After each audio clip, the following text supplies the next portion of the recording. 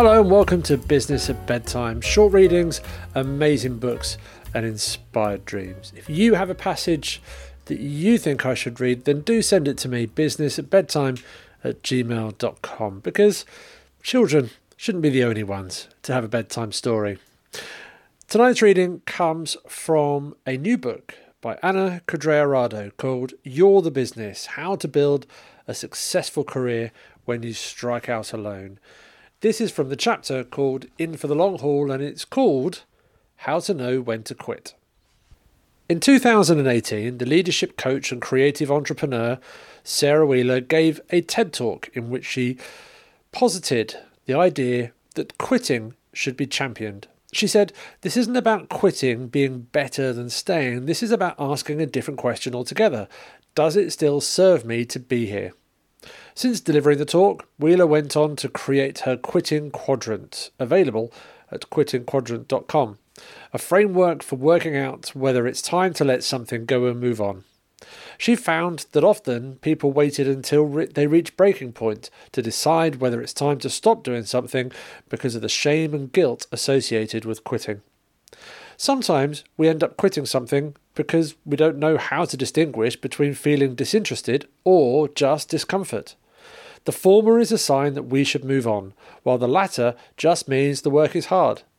Wheeler wanted to create a tool that allowed people to regularly check in with their projects, jobs, and responsibilities so that they could be more aware of what they actually need and avoid unnecessary downward spirals.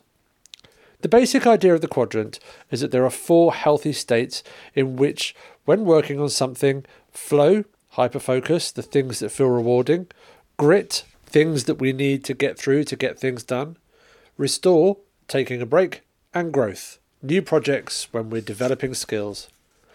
We need to be moving through all 4 states to feel happy and fulfilled in our work, but when we spend too long in one state, we go into a negative expression. Flow becomes plateau, grit becomes resentment, growth becomes burnout, and restore becomes apathy. It's in those negative expressions that quitting happens. I call it the Quitting Quadrant because it brings awareness to the very fine line between loving your work and completely overwhelming yourself, Wheeler explained. The framework helps you take out your temperature on any given project in order to help you work out whether to continue it or to let it go. Rather than wait until you're burned out or resentful, you assess the situation before the crisis hits. I used the Quitting Quadrant when I was trying to figure out whether to stop working with a particular client. I was perpetually frustrated by them, but kept telling myself the money was good and I felt stuck in a vicious cycle. I turned to the quadrant to help me untangle my feelings and work out what to do next. Wheeler's exercises got me to ask myself whether the project was high or low interest to me, and then whether it was high or low discomfort. After answering those questions, I found myself firmly in the resentment quadrant. I wasn't engaged with the work, it wasn't stimulating me, and caused me a great deal of stress. I did quit that project in the end, and it was thanks to the quadrant that I was able to see why it was the right decision for me at that point. Wheeler, who works for herself, told me the quadrant can be used by freelancers for projects large and small, from deciding whether to pull out of a talk to figuring out whether freelancing is still right for you.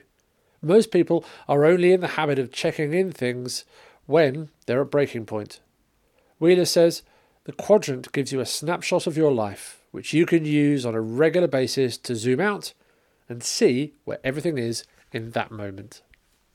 Thanks for listening. Good night.